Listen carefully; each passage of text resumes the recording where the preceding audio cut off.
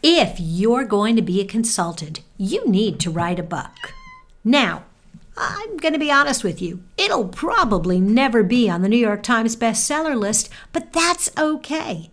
The purpose of a business book is to help you build trust with your audience, establish your credibility and position as a subject matter expert. Not sure where to start? Well, then you need to listen to today's episode. Okay, here's the show. Welcome to More Than a Few Words, a marketing conversation for business owners. MTFW is part of the Digital Toolbox from Roundpeg, and this is your host, Lorraine Ball. And today, we're going to talk about writing a book. My guest, Dr. Cindy Childress, is the expert's ghostwriter.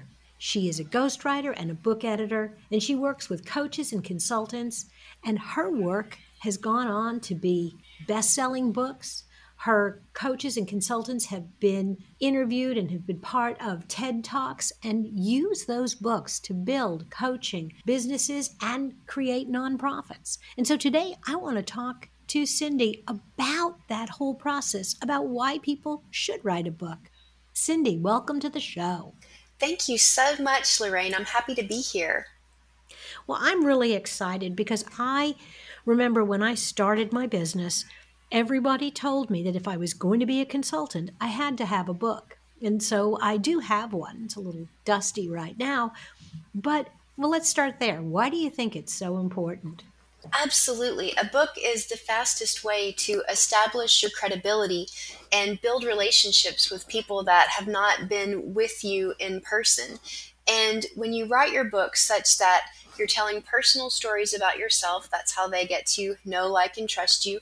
And you're also giving enough information that they're getting quick wins such that they can point to your book and say, that author helped me accomplish my goals.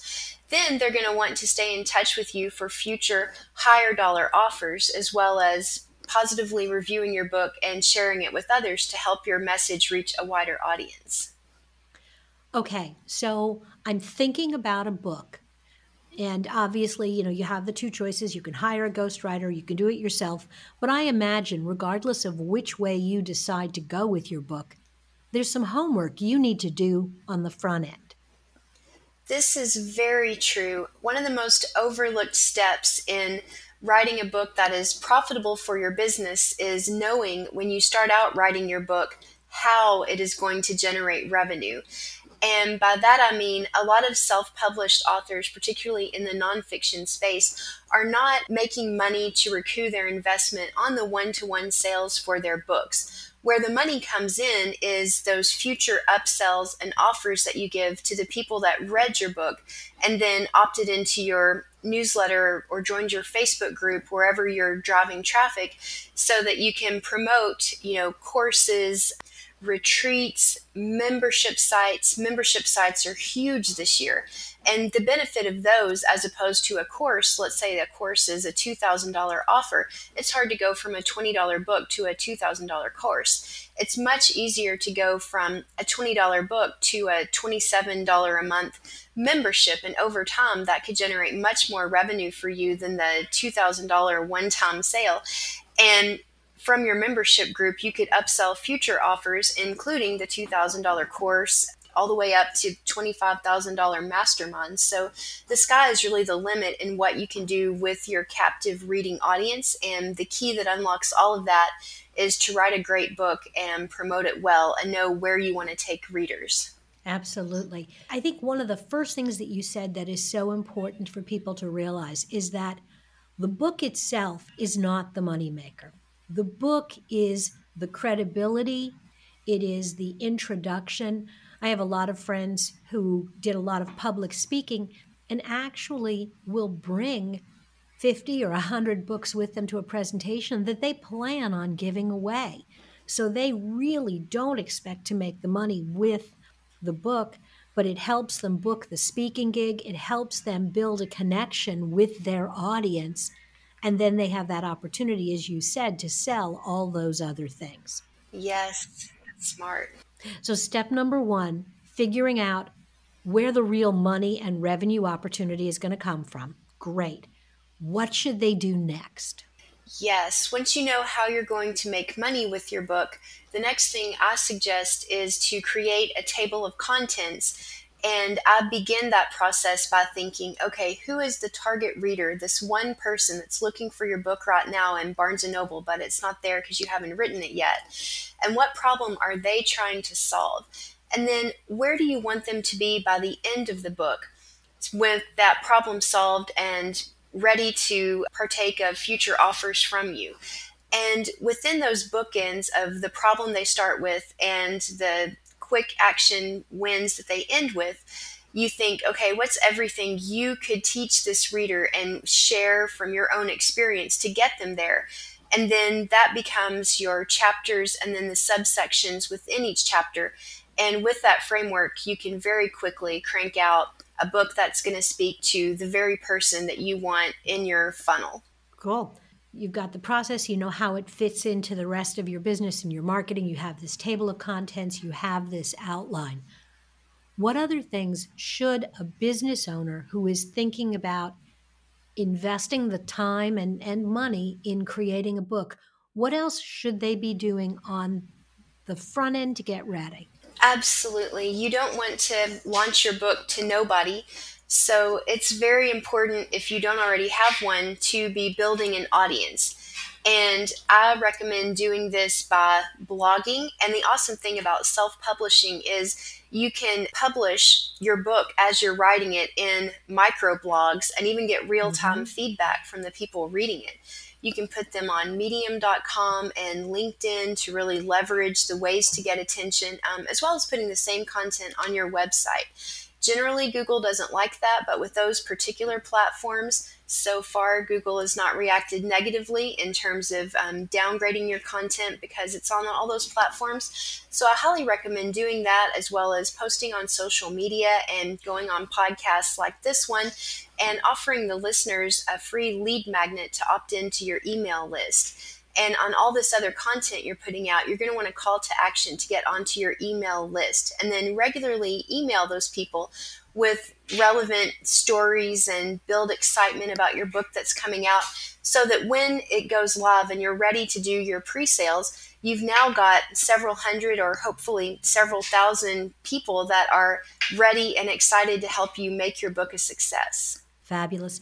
I always tell people that the email list is the gift that keeps on giving, that it's really at the heart of your marketing, because these are the people that care enough about who you are and what you're doing to actually open an email, read it, and interact with you. I completely agree. And this is something I've learned from Laura Belgray. That the importance of email and also making it personal, because you don't want people to unsubscribe because you just sounded salesy or robotic. So don't be afraid, even if it is a business that you're trying to build a community around, to also tell personal stories about your pets, what you did on the weekend, things you like and dislike, things that will create more of a personal relationship so that people don't unsubscribe. Absolutely. Okay. So they've done the homework. Now, obviously, some people are going to go off and write for themselves, but some people are going to want to hire someone else to do the work, and maybe they'll hire you. How do they begin the process of hiring and interviewing and deciding to work with a ghostwriter?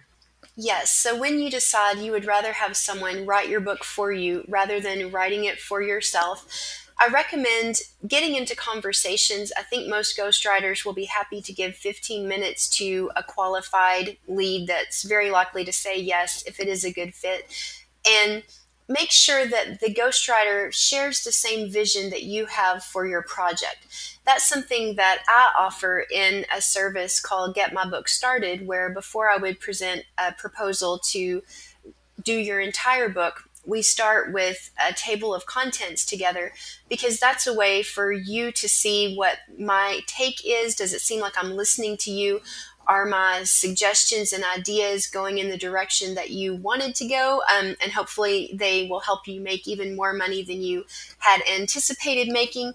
And then on the flip side, you may get into a conversation with a ghostwriter and it seems like they're trying to fit you into a box that you don't really fit into. And then it's perfectly fine to keep interviewing until you find the ghostwriter that really gets you. I think that's important because there are some big box programs out there that will just make you sound like everybody else and give you a cookie cutter book. So if that's not what you want to do your due diligence to make sure you're going to get somebody that's going to make your unique product that really showcases your expertise. Absolutely. Cindy, this has been absolutely awesome. I think that for those of my listeners who think that at some point in their business they're going to need to go down this path, I think you've given them a fabulous outline and a great starting point. Thank you so much. I hope I did too, and I would love to hear about your books. And I am going to encourage anybody, if you're thinking about writing a book, if you're not sure and you just want to explore it, be sure to check out CindyChildress.com so you can learn more about the process. And there's even going to be a new Write Your Book Blueprint framework available. You definitely should check that out. Cindy, thank you again for being a guest on the show. Thank you. My pleasure. Thanks for having me. If you have enjoyed today's conversation, if you'd like to learn more about marketing and other tips for entrepreneurs, be sure to check out our blog at roundpeg.biz. And look for More Than a Few Words wherever you listen to podcasts. Go ahead, listen to more than one. They're short.